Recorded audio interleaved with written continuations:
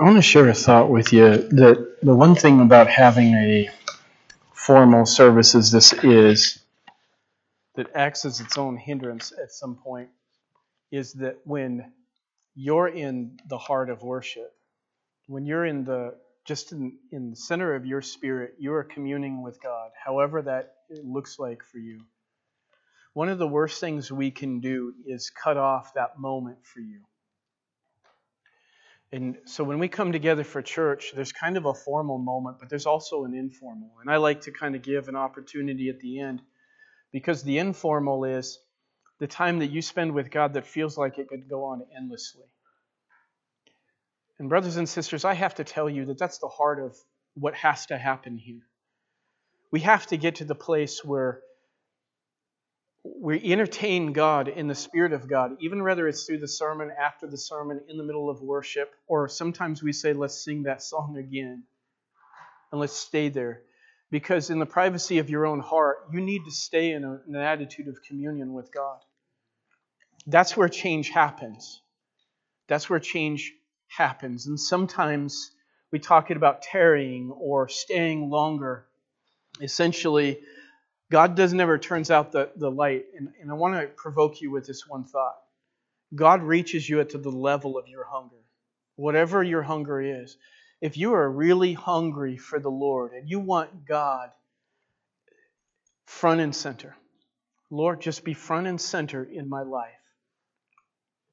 And I want to spend as much time as you are willing to take with me, Lord, to redefine and to define my life, to deal with fears and sorrows and heartaches or anything that comes. And I want to stay here and let you do your work and just filter into my heart. You and I both know that doesn't happen like this. And you can't turn it on and you can't turn it off. There's a season when usually I've noticed is when the kind of turn-off moment is for me isn't because I usually felt like the Lord left. It's because I felt a need to move forward or to do something different. And generally speaking, it's like I'm compelled to have to go for whatever reason. But I want to encourage you to spend some time with the Lord. And I want you to stay there and let the Lord do His work inside of you. You know, I'm encouraging at any time you feel the Holy Spirit urging you to an altar or whatever, or the Holy Spirit's urging you to turn around and pray in your seat, anything that the Holy Spirit is urging you to do, just do it. Because the center part of change in our life isn't what happened outwardly, it's what's happening inside of me. It's what's going on inside. And there's something about the love of Jesus as it's being revealed to you that stills every fear. That's why the Word of God tells us that perfect love casts out all fear. And as I was thinking about the Sheffield family and as we're praying for them and imagining kind of for myself, trying to imagine what it's like in his shoes and even in her shoes and thinking about the children and the family involved. And one of the things I deeply sense is for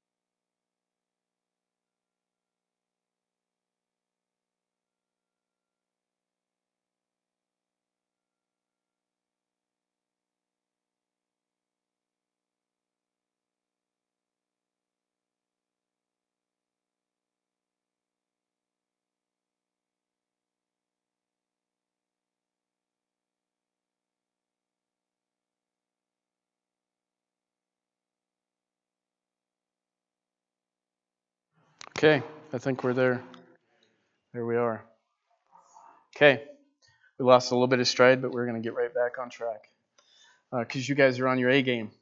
Now, Dinah, the daughter of Leah,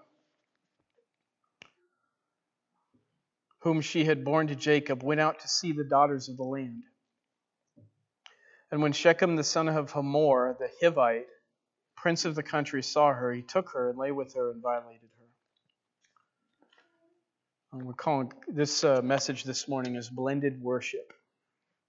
I don't know why, but it feels like that the Lord has had for us is the things that interfere with true worship.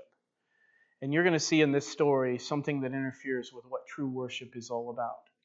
And I think we got to get a picture of both of them, but for some reason the Lord has us here, so I'm going to just keep on it. Let's pray. Father, thank you so much that a part of what the Holy Spirit does is He is communicating to us the most direct way that you can, and that's spirit to spirit. Not ears hearing, Lord, or mind studying, but through my spirit I'm receiving something from your spirit. And today, Lord, you have that for us. We stand in need of what the Holy Spirit wants to convey to our spirit, to give us a sense of life, to help us understand what the battle is all about, Lord, and where we stand. And Lord, I praise you, Father, for the Holy Spirit making the things that are unseen real to us. And they become so real to us that without our seeing it, Father, we know it to be true.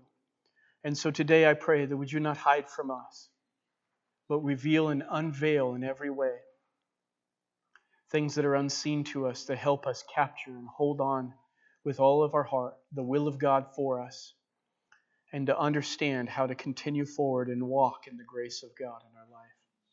We thank you, Jesus, that everything in this Bible was written for our admonition. Father, things that we don't live in the way of, but Lord, we see it at work in our world so that we can. So Holy Spirit, would you give me? I would be honored today if you would give me the anointing to say the things that need to be said, Lord, and if you would anoint those that are listening today to be able to hear it exactly how you want them to hear it today, Lord. Yes. And I'm so grateful for the grace, Lord, that you would do this purely and merely out of your love, not out of anybody's earning or deserving. You are so faithful. We love you, Lord. In Jesus' name, amen. We see this story of the only daughter that Jacob had. 12 sons and one daughter. I'd hate to be the girl in that story. I can only imagine what life looked like for her, but I can also see another side to it. I would be the father that would favor her because there's no other. She has no other sister to have competition for her father's love. But I don't know because it doesn't tell us the engagement of Jacob's heart to his daughter Dinah and anything there. We could speculate a lot of things, but we just don't know. But this story is, I would like to think, probably his daughter is near and dear to him, but I don't know. But aside from that, there's something going on here, and she is probably like a lot of our kids have been. If you're a parent, you know that your kids have had some kind of, I want to explore the world or see something that's going on. Because living in a Christian home especially. Now, I didn't grow up in a Christian home, so I wasn't, my mom and dad didn't protect me from some of the obscene things and evil stuff that comes from our world. And so I had as much grasp as I suppose I was willing to take in it. And yet, in our home, because of those convictions stored inside of me, and the weight of that being that I just want to honor God in my house. And the battle it is just to keep our kids safe from. I remember going down when they were young but impressionable still. And, I'd walk down aisles, magazine aisles and stuff, never thought to even take a look. And it was never a concern to me until I realized my little boy right behind me could be looking. And that started changing my grasp of, well, I don't want him to see those things. And I realized that the world became strictly far more difficult to deal with when it was trying to just protect my own kids. And then as they've gotten older and come into their teenage years, I realized all this work to protect them has not necessarily afforded me what I've wanted for them. And what I really want is this, the principle of, I want the relationship with Jesus and the love for Him binding upon their hearts to gauge them through life, to direct them on what they ought to listen to, look at, and live for. And that be so powerful that their engagement with God determines the direction of their life for the rest of their life. And Dad can let go. See, when we're parenting, we're struggling because we're just wanting to be able to let go. And I see this in a picture with Dinah, the daughter of Jacob, and how she got out the gates, I don't know. It's like, how did they get out? I've pinned them in. I've locked the doors. Everything I tried to do is to keep this from happening. And we don't know if that was the case here. But I would suggest that that's the kind of the danger that she's walking into, is there's something that the world is calling us, and it's a form of an attraction. And the Bible doesn't tell us that sin is always without pleasure, or you're always going to hate the results of sin. As a matter of fact, it says it comes with pleasure. I think the end result will be devastating, but the immediate experience will be something that we kind of want to walk into. And so, Father, I believe this, that the devil knows how to make it look good. I mean, we bait the hook. You don't just throw the hook out there. And I think the reality is that there's a hook baited for people. And if we're not walking with the Lord, it's not the kind of bait that you're going to, I don't have Jesus in my life, and I'm pretty much not attracted to the world. It'll find its way into your life. So it was with her. And so she walked into the situation, and Shechem took advantage of his opportunity in that moment. And we begin to just take a look at this character of Shechem. And what we find in this man is that his character, somebody's got to shut off my phone. It's supposed to have no disturb, but evidently it's disturbing us here. Whose phone is that? That's the pastor's phone. Oh, wow, we got troubles now. What we see in him is his character is married to the world. It's married to the world. But he's beginning to get involved with Jacob's bloodline. And he wants to marry into Jacob's bloodline. He wants to marry into Jacob's family. He wants to but he's married to the world. And you have to realize that this is the problem that we face. We face it on a daily basis. We could learn a lot of lessons from it. But my first point is, this is the reason. The fact that his character is married to the world is the reason why when he gets intimately involved in the bloodline of Jacob, by default, he perverts it. Some people will have a look at religion and church just the same exact way. Is that when they get involved in the church, if the world is not subdued in their life, if the love of the world is always locked in, then when I invite you to the salvation of Jesus, to surrender your life to Christ, that will prevent you from truly surrendering to Jesus. You won't find the will of God tucked in, buried into your want for the world. And so there's a surrender, there's a dying when we come to Christ. There's something, a spiritual work that has to be done by the Holy Spirit to end the old self and the old way of life, the principle at work inside of us. That's not just about getting what I want out of the world, but really the element of what's within the world is getting what satisfies me, what gratifies me. And so that has to come to an end, or I'm going to struggle desperately to find how is it that God, in His beauty and His wonder and His holiness, is intermixed with, blended into this love of the world inside of me. Because every time I go to worship God, I'm struggling with this pull of the world to get me back into. Whether it's a television program or if it's something else that I'm just locked into, drawing me away from the presence of Jesus and an opportunity to. And one of the first checks we could have in our life is how desperate are you for the revelation of God to give you divine revelation out of His Word? How hard is it when it's trying to find a way to be able to pray in the busyness of life? And then you find some people, and it's regardless of their busyness, that you can tell they have an intimate union with Jesus and it keeps drawing them to Him. It's not that they don't have a fight on their hands. It's just they learned how to wage war against the battle of the world by the one thing being set right, and their character is no longer married to the world. But we see this struggle in him, and I think we can find that in so many different ways. One of the other things here is that the Shechemite idol, so in these they carried idols, was called Baal-berith. I'm not sure if I'm pronouncing that right, but Baal, the covenant, Baal of the covenant. And basically he is the God of peace, not of war. So essentially everybody serves a God. Like, I don't have religion, but you do have a God in your life. You serve some kind of a form, whether that God is married to what I want or something else. But I think I see this in this verse is that sometimes we think of people who are not connected with Jesus to be completely in conflict with the principles of Christianity. And so we think of ourselves constantly in a place of war. But the kind of framework that we see in him is, even though he's married to the world, he's at peace. He's trying to be at peace with the church, in a sense.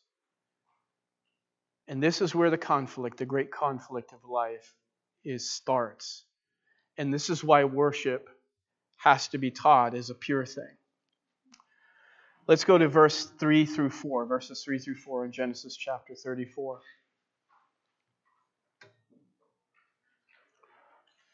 It says, his soul was strongly attracted to Dinah, the daughter of Jacob, and he loved the young woman and spoke kindly to the young woman. So Shechem spoke to his father Hamor, saying, get me this young woman as a wife. Here's a point I want to share with you. Shechem, having lacked moral restraints over his passions, lacked the discretion in his dealings. Here he's thinking to himself after, there's not a man in this room, you do this to my daughter. There's not a man in this room that's going to let you be the husband. You can walk out that door, or you can walk out that door with me pointing a shotgun at you, but you're not getting that. And here's what's interesting is we don't find Jacob getting to the forefront of this. You find her brothers. This is where you want 12 brothers. These guys already armed and ready for battle. But that's the problem, is there's going to see something else within this story that doesn't require fortitude, might, or power, or strength, or the willingness to see justice or defense, or defend what's right and wrong. Actually, if we're not careful, our attitude about defending right and wrong could be the very thing that keeps us from being able to worship God. In our Western culture, mentality is it's all about what's right, wrong, legal, illegal, those kinds of things. And we get this thing where it's more about what's right and wrong than it is about the person that's in front of me. And sometimes we're missing the mark because both of them are included in it. But this is really important here. And so this was not to be ignored. This wasn't to be something that they had no care for, or that they were to just, haphazardly figure out what was the resolve. But I could imagine this is, how am I supposed to, I don't want to make peace with. But yet when you get connected with God, there's something about the love of God that Jesus said, forgive those that have offended against you. How many of us got something in our life you've sort of said, I've forgiven, but the reality check is you haven't. Because there's a defense, this is not right, and you shouldn't get away with this, and it's getting in the way of worship. So perversion leaks into every thread of life, which for some defines their religion also. So whenever there's a point of perversion, folks, you can't let that stay there. Yes, we come to God with where we are and who we are, but the powerful fact of it is that it has to change. It has to come to its point of change. And we're redefining the love of God and the character of God based upon the values and the morals of our own life, oftentimes. And so if you allow yourself in any kind of immoral framework in your life, and then try and get into the gospel of Jesus, get back into the Bible and what it says about the love of God, what you will find is the love of God is pure. The love of God is holy. The love of God recreates us. The love of God redefines us. But if we bring into the presence that impurity with the resistance in our will for that love to redefine us, it won't be long before we redefine the love. And it'll sound very similar, it'll sound very gospel-oriented, and it'll be so far from the very heart of God that it's nothing like it. and it becomes its own form of perversion. And then we begin to worship God in that perversion. It's the idol that we hold on to. Essentially, if you look at Shechem and his character mindset is, his mindset is to get the good that comes out of Jacob's blood life. Get the good of whatever's going on in Jacob's life. But there's a whole nother figure to this, and that is the God that Jacob is ruled by. I want to share one quote with you by A.W. Tozer. He says this: I am among those who believe that our Western civilization is on its way to perishing. It has many commendable qualities, most of which it has borrowed from Christian ethic. But it lacks the element of moral wisdom that would give it permanence. Future historians will record that we of the 20th century had intelligence enough to create a great civilization, but not the moral wisdom to preserve it. Oh, that's powerful. Man, that just sinks into my heart. That's the struggle that we're in the moment, is we have the wisdom, just not we have the intelligence, but not the moral wisdom.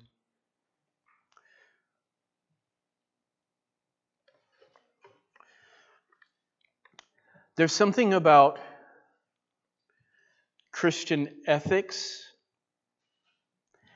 and the mindset behind it that's very attractive. One of the things that I've admired about Christian people is their kindness. The other thing I admire is especially if there's genuineness, they're the best people. If you want somebody to do work for you and do a fair job and be decent with their prices and take care of you, it's usually a Christian man or a woman. There's so many things that are interlinked to our brothers and our sisters in the faith that it's attractive because the world looks at it. I would look at it. If I was still very much about the world, I would still favor having you in my life. Sometimes some of you have this contagious joy that every time I get around you, I'm like, I just want to be around you for your joy. I love that. Some people have just a positive outlook on everything. I remember, I think it was Leonard Ravenhill he was telling a story of a man that was talking to an older woman, if I remember correctly. And the statement was made to her. He said, you always have good to say. And the statement was also included, you would probably have something good to say about the devil also. And she made the statement back, well, he is industrious.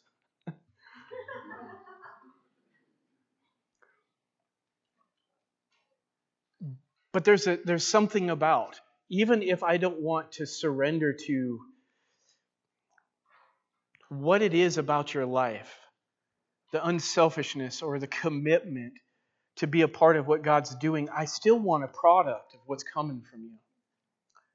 And so there's something about this in Shechem's story, is there's a thread of, I want something, but I don't want the other part of.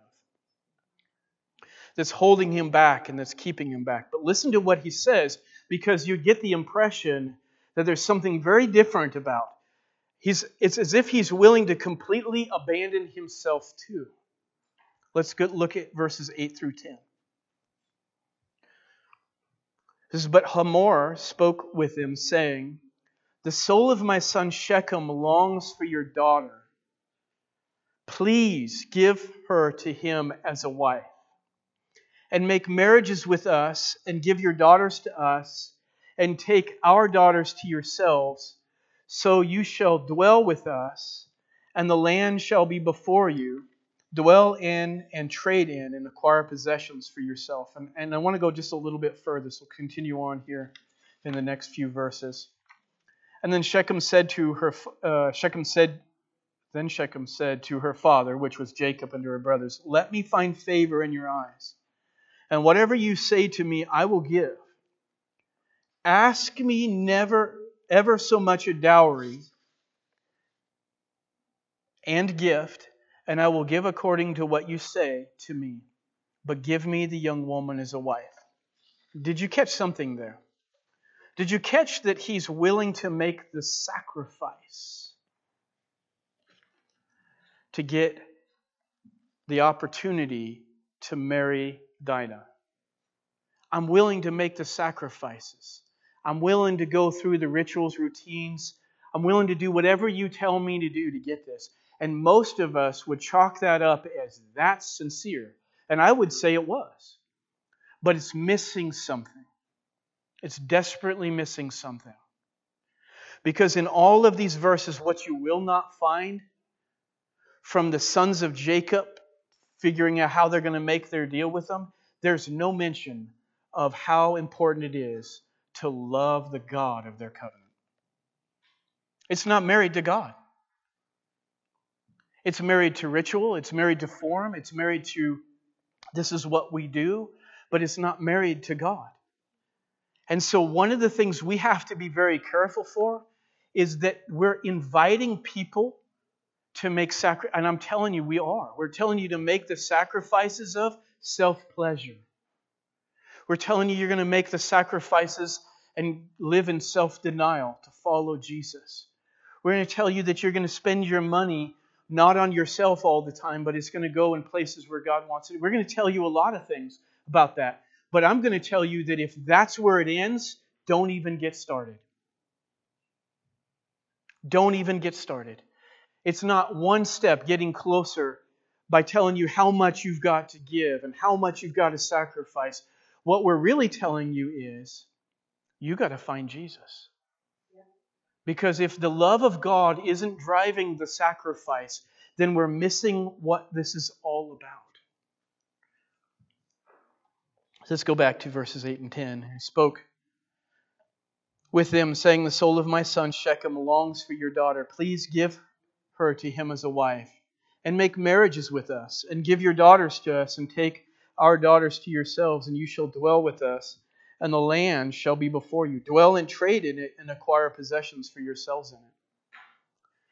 And something I was thinking about as I was reading those verses, something just caught me, and it's the key element to evil.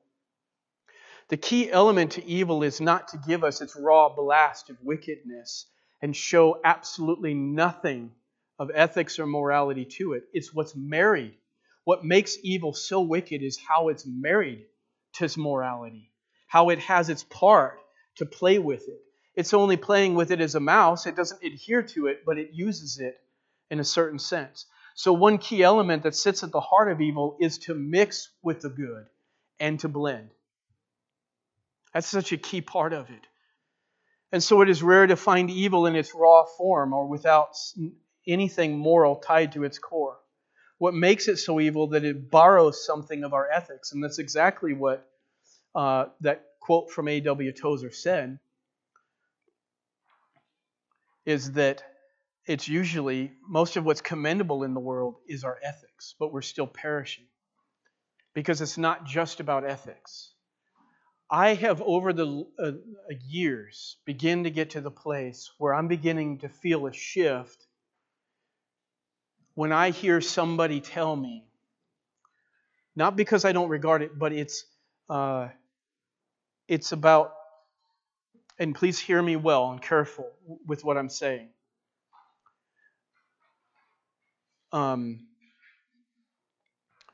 Is the idea behind it is it's got to be, it's biblical. Is that biblical? Is that biblical?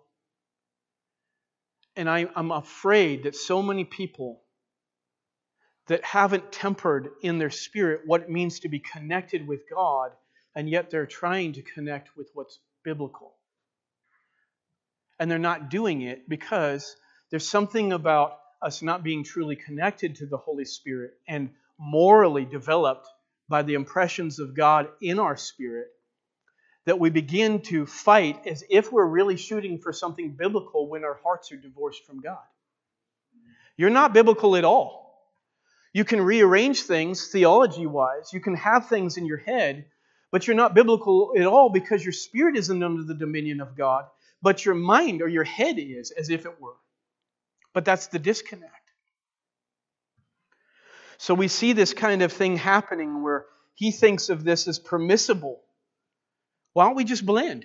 Your daughters with my daughters. Your music with my music. Your entertainment with my entertainment. Why don't we just blend it all together and make it work? Can't we all just be one big family? And people are trying to redefine the heart of God and the ways of God by actually thinking somehow that we can redefine His morals and blend it with worldly mindset. And it's never going to happen. It's never going to cave to it. You can't make it work. And so we find murder comes out of jealousy, theft from need, hate from injustice, and abuse from betrayal. We feel the sense of, I'm going to protect justice, so I am going to fight. I will kill. I will hurt. I will do whatever it takes to protect justice. And there's a point when done well, we're not necessarily saying that justice shouldn't be dealt with, but we're just in things that are done wrong. But the framework around it is missing something. It's missing something desperately. Let's look again at the verses 11 through 12, if you would. And Shechem said to her father and her brothers, "Let me find favor in your eyes, and whatever you say I will give. Ask me ever so much dowry and gift, and I will give according to what you say to me. But give me the young woman as a wife." Inwardly, your Shechem is bargaining with you to compromise any virtue of your faith so that he can get permission to invade your life. This is what Satan is doing. This is what the devil is doing. Whether you're like, I don't see a devil, so I don't believe a devil, or whatever you want to do. But reality case is that if you'll bargain over one virtue that Jesus has set forth in your heart, if you'll bargain for it, the reason for it is to get permission to get into all of your life. See, that's how evil works. Evil doesn't work by coming in and taking you by a storm. Evil works by getting you to submit a little something at a time. Because the moment you compromise one virtue, it says something about you. It says you are at heart willing to compromise any and all virtues. It's just a matter of time before I get you there.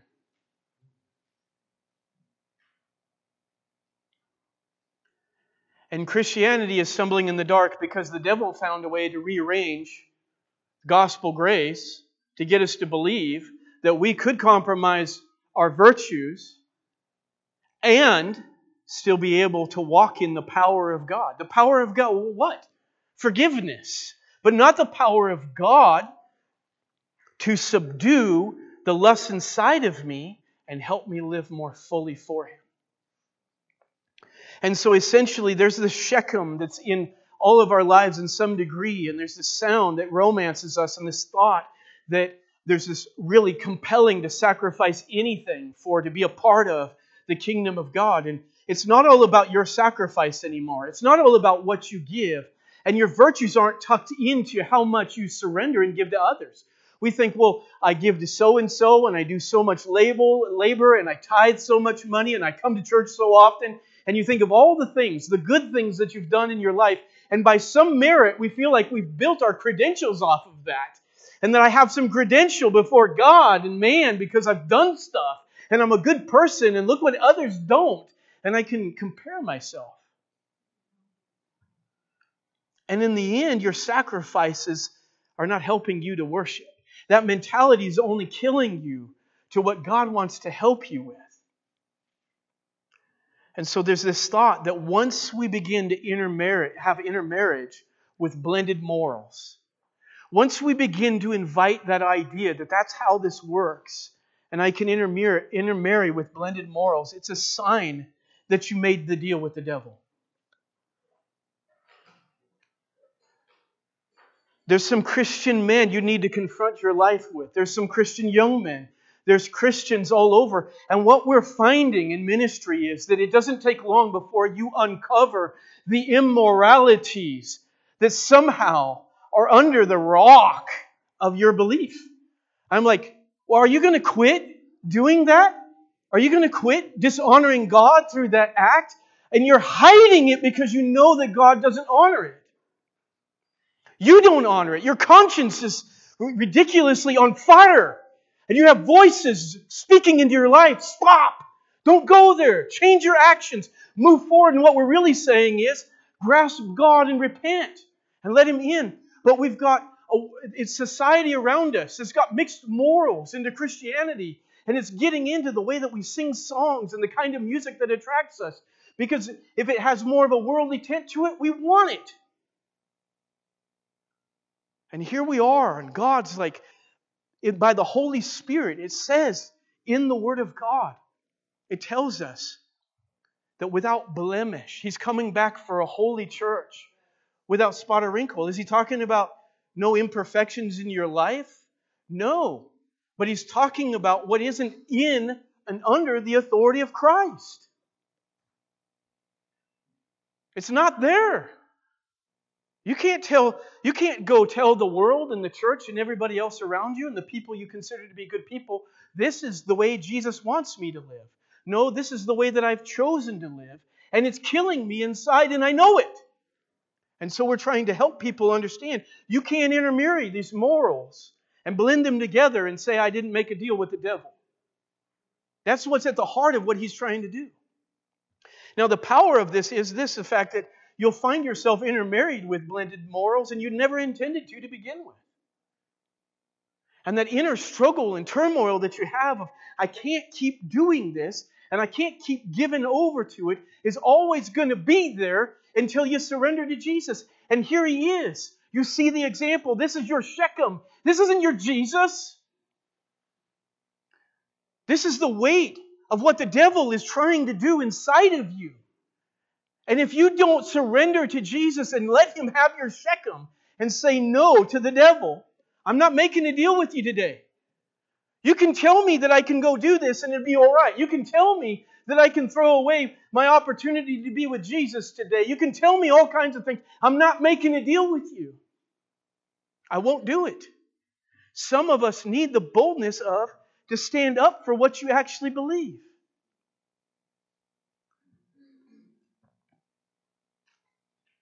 I don't know why I got so hot about that.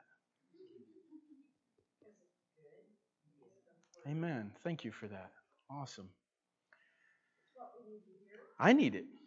Because here's the world. We're not on a playground. We're on a battlefield. We're on a battlefield. If nothing else, just to get you to read your Bible, much less to have the Holy Spirit reveal it to you. We're on a battlefield. And here I want to give this secret to you. If you're a brother and a sister, and you're fighting, not because you're going through struggle, and please hear me, because the grace of God is in this too. I go through a struggle to maintain faithfulness. Amen. It's the difference of when you start making your theology work so that it's okay to blend these morals. There's another thing when we're like, I absolutely don't believe in it. I struggle around the deal with it and what God wants me to do, but I'm not married to it. I'm not going to give in to the devil's lies and say, just give in and do what you want. I'm not going to do it. So there is this struggle that we go through. There's this battle that we're in. There's this fight to stay our souls on the heights of heaven. And I want you to hear this. If you're doing what God wants you to do, expect the devil to present his best game at you. Expect hell to unleash its fire on you. Because that's what's going to happen. Because the worst thing that can happen, and understand this, there's no principality and power at work that's just going to give you over to Jesus. They're not going to let you just have your way, the Lord have His way in your life without putting up a fight. But your power is in Jesus. Now I want to read in the verses 13 through 17. But the sons of Jacob answered, verses 13 through 17. Make sure I didn't say that too fast. But the sons of Jacob answered Shechem and Hamor his father and spoke deceitfully. Yeah, I want you to capture that. Because he had defiled Dinah their sister. And they said to them, we cannot do this thing to give our sister to one who is uncircumcised. For that would be a reproach to us. But on this condition we will consent to you if you will become as we are. If every man of you is circumcised, then we will give our daughters to you, and we will take your daughters to us, and we will dwell with you, and we will become one people. But if you will not heed to us to be circumcised, then we will take our daughter to you. Now, we just looked at a man who's married to the world. But now we're going to look at some men that are supposed to be a part of the covenant of God who've missed the whole mark of it. And see, this is interesting because the anger in Jacob's sons seduced them to misrepresent the condition of their covenant so that they could act on their lust for revenge. Now, here's where we have to be careful when we look at what the Bible says. Sometimes we have something to protect. But are we misrepresenting what God has in His Word because we're protecting something? Is there something in our life that we're trying to protect? And this is interesting to me because I think of the gospel, and some of us don't want to touch somebody or be around another guy who says a swear word. I don't want non-Christian people coming into my house and doing work for me. I'm not going to put up with, in the environment of my life, and that mentality, I think, suits right what we're talking about. Because Jesus talks about to us, He says, the gospel of forgiveness is the very thing that compels us to love people that don't have it yet. So what we're doing is, even the jobs that we're interested in, well, I'm not going to go work in a job that has this evil environment to it. Why not? It's going to pervert me. Why? Are you married to Jesus? Like, are you committed to that? Because don't you see the value of what you believe in so much so that nothing could stop you from being faithful to God? Well, I don't want that. I don't want that stuff getting into me. Because why? Because you're afraid that you're going to start doing it yourself?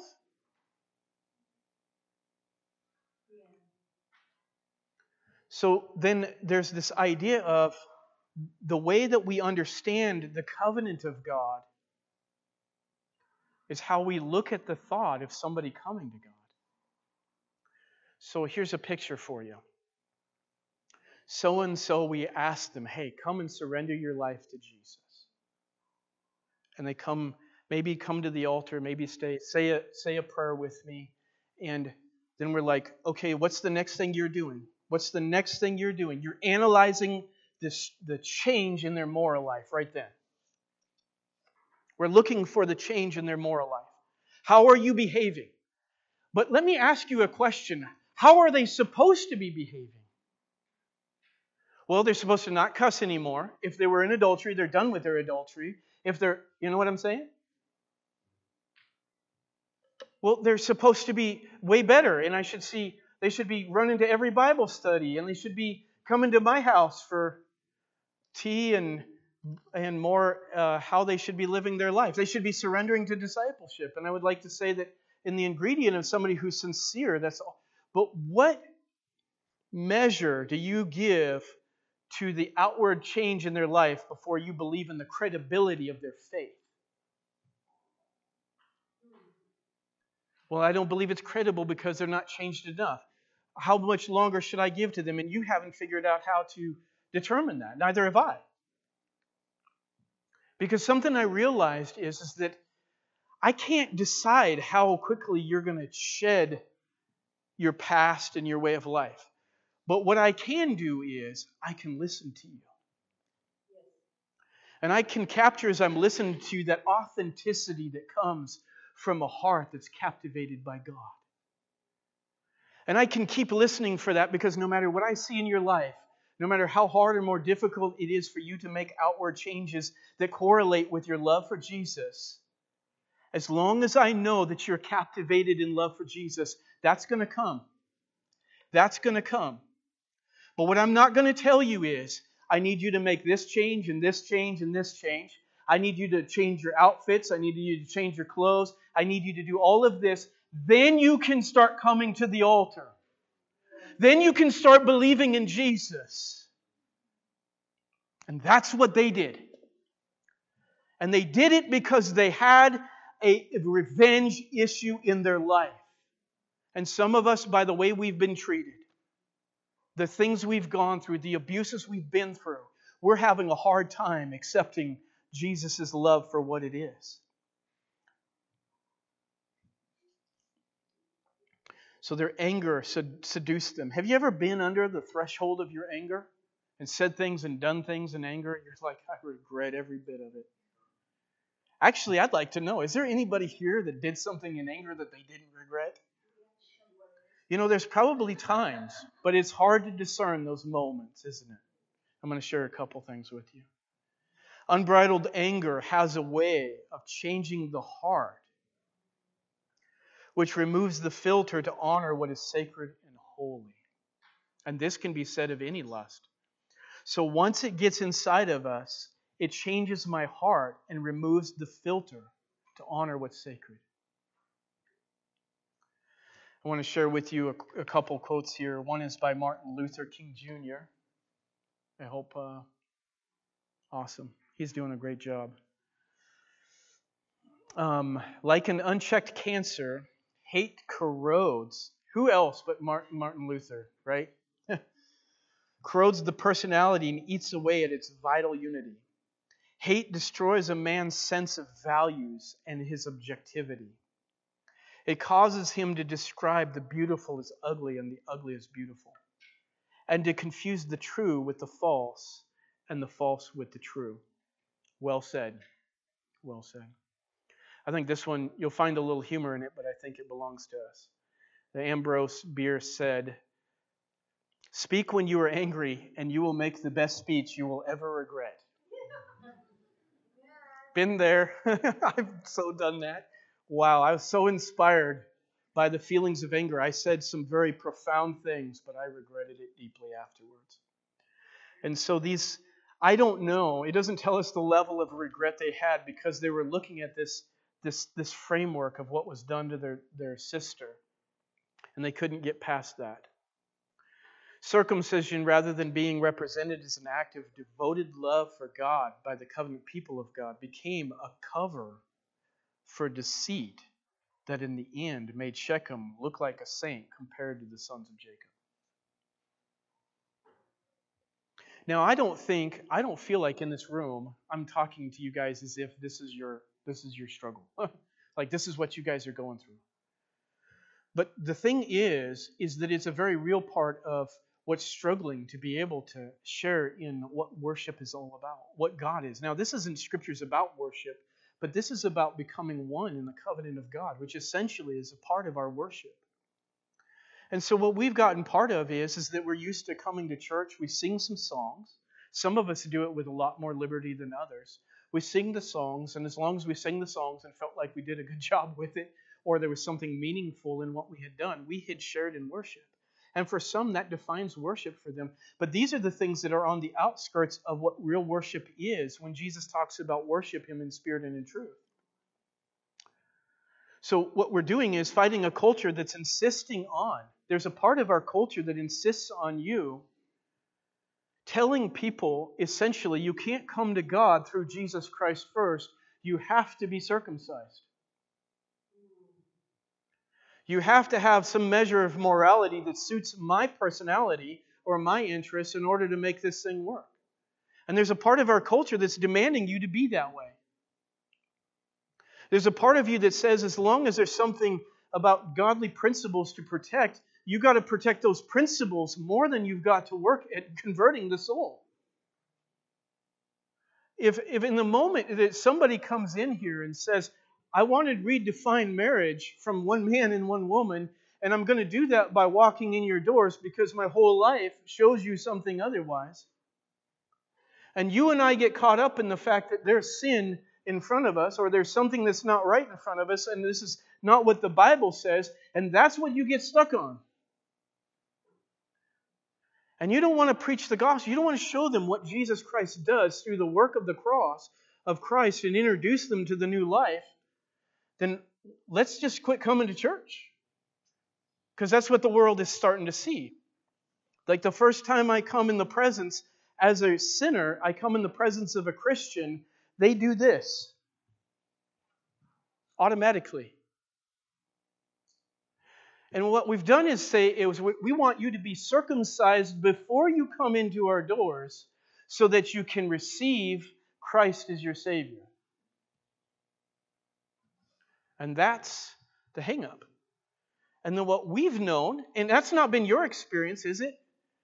That you came to be virtuously immoral enough that finally God said yes to you? The invitation was the gospel is I know me. I was like, I'm so filthy, I'm dirty, God, there's no way you can love me. I'm so bad that if there's one person God can't love, it's got to be me. That's how I came to the altar. I'm so not worth that love. And then the love of God changed me from the inside out. New man in Christ Jesus. I got some smiles. I got some agreement with this. That's right. That's what Jesus is doing. And that's the beauty of it, is that as He changes you on the inside, it's just great to have outward reflection of it. Wow. I don't look like a street thug anymore, you know? Maybe I look like the Prince of Peace, but I still was rotten in the core of my heart.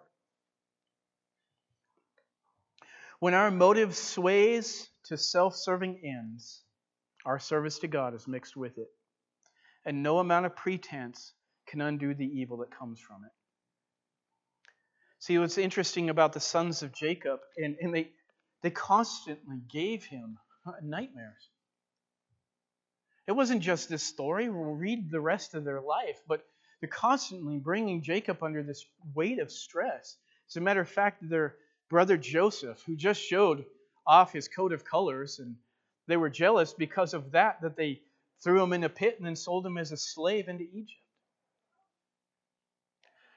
This kind of embarrassment that we bring to God, not because we don't profess the faith of Jesus Christ, because we don't present it in the way that Jesus did. Yes, that's right. And so we want to invite the Shechem to come, and we want him to be a part of the covenant, but not because he got circumcised, but because he came to love the same God that came into my life and changed me. And if that can't happen, I can't intermarry with him, right? If you can't come to Jesus for Jesus' sake, there's got to be some other reason, some other way, you're coming here to just get the good of Jesus and throw out the rest, then we can't do this yet. It's not yet for you. But if you can come to Jesus on His terms, and on His terms alone, then there's no reason we can't make this work between the two of us. And my greatest pleasure, listen to me, my greatest pleasure, whether I'm a pastor or if I'm just a Christian, my greatest pleasure is to watch somebody shed the old life and watch it happen right in front of me. Oh my goodness. Watch them just change in the bright colors, and not just the joys that happen, but man, the grave clothes are coming off. The way that you live and what you do is changing. I'm just watching that. But what thrills me is that it's not what you're doing, it's what's creating the reason you're doing it. And I want to impress on your hearts this morning with the heart of the gospel. Go share it with somebody. Go share this news with somebody. Help them understand that Jesus heals me from the inside out. Let them look at your life. I was looking at a man not too long ago, a couple weeks ago, just right across from me. And the words that broke him into tears was when I said, what changed me was the presence of Jesus. And he looked at me with these tears, and he was ready to close the meeting, and I know why he was, because he's like, the embarrassment of crying in front of you is more than I can handle. But I needed what you just said to me. And I felt like the Holy Spirit dropped inside of me, James. That's what you have to give. You have the vital reality that this isn't done because you've earned it. This is done because God gave it in His great love, and you're just surrendering that opportunity for somebody else to believe it and them to get the benefits just like you. And it has immeasurably ministered to me a new heart for wanting to share it with somebody else. Sometimes you share it in helping somebody. You're fixing, you're shoveling, you're raking their yard, you're doing something for them, but you're expressing in outward form the love that you have for Jesus, and you're just preparing them for the greater revelation of that. And you know, we're all Christians, I hope, and if we're not, maybe we're going to get there today. But I want to just say this. I think that because that love of Jesus, brothers and sisters, nothing has been more meaningful to me, whether I'm in the pulpit or not, nothing is more meaningful to me than to see the reflection of Jesus' love through your life. I don't care how you do it. I don't care. I'm just grateful to see it happening right in front of me. And not just for me. That's what's beautiful about it. It's for one another. Dawn and Linda have shared how Dan has been there to give them a ride back and forth. Dawn has been a blessing to me over the years. I'm sure times that he's forgotten about, but he would keep a watch. He would mow the lawn for the church because he cared. And so many of you have brought gifts to each other and blessings. Julia's love for John and Sandy has ministered to me immensely because I got somebody that bears the burden with me. And you know, it's not about whether somebody else could do it or not. It's a matter of the fact that I just want them to know I love them. Anything I could do would be a pleasure. And the only heartbreak is that somehow the Lord left me with this mortal frame that seems to be limited in how far and how many people I can do it for. But that's the difference. And if we all get that same heart together, Jesus, just keep pouring into me your great love, because nothing feels like a sacrifice when it's just born out of the love of God. And I don't need recognition to go along with it. And I don't need a repayment to come along with it. I'm grateful. I got everything I needed the moment Jesus started loving me. That's it.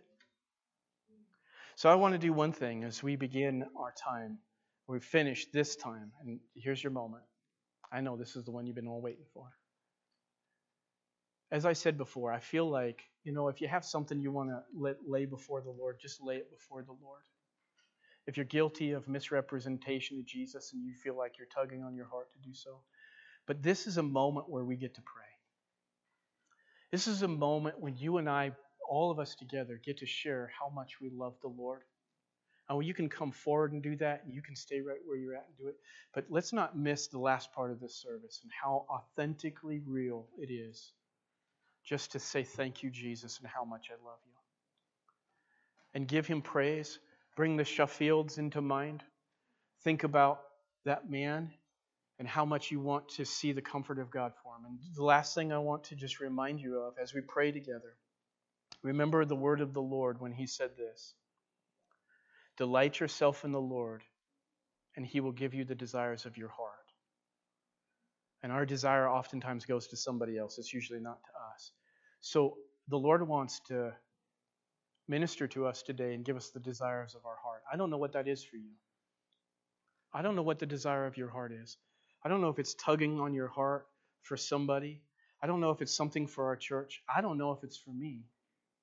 But I just want to say this. Let's just love the Lord together for a few more minutes and pray. And I want to open these altars for you to come and pray. And I want you to just to share that to Jesus and give it as fully and as authentically as you know how. I know you already started to, but let's finish our service that way. So I'm going to ask the worship team to come up. I'm going to pray over you. And as I'm praying, I'm just welcoming you to come up. Come forward as the Lord's leading you. Kneel if the Lord's leading you to do that. But I just want you to spend these last moments appreciating and loving the Lord. Father, we really do. Lord, what a pleasure it is, though imperfectly set, as it were. Lord, as we look at our lives, we see the imperfections far easier than we do where we have no flaws. Lord, as a matter of fact, I don't know that we feel courageous enough to say that there's one point in our life that we don't see a flaw, even at our best, God. But what's amazing still is that the power of Jesus' love for us has already been revealed.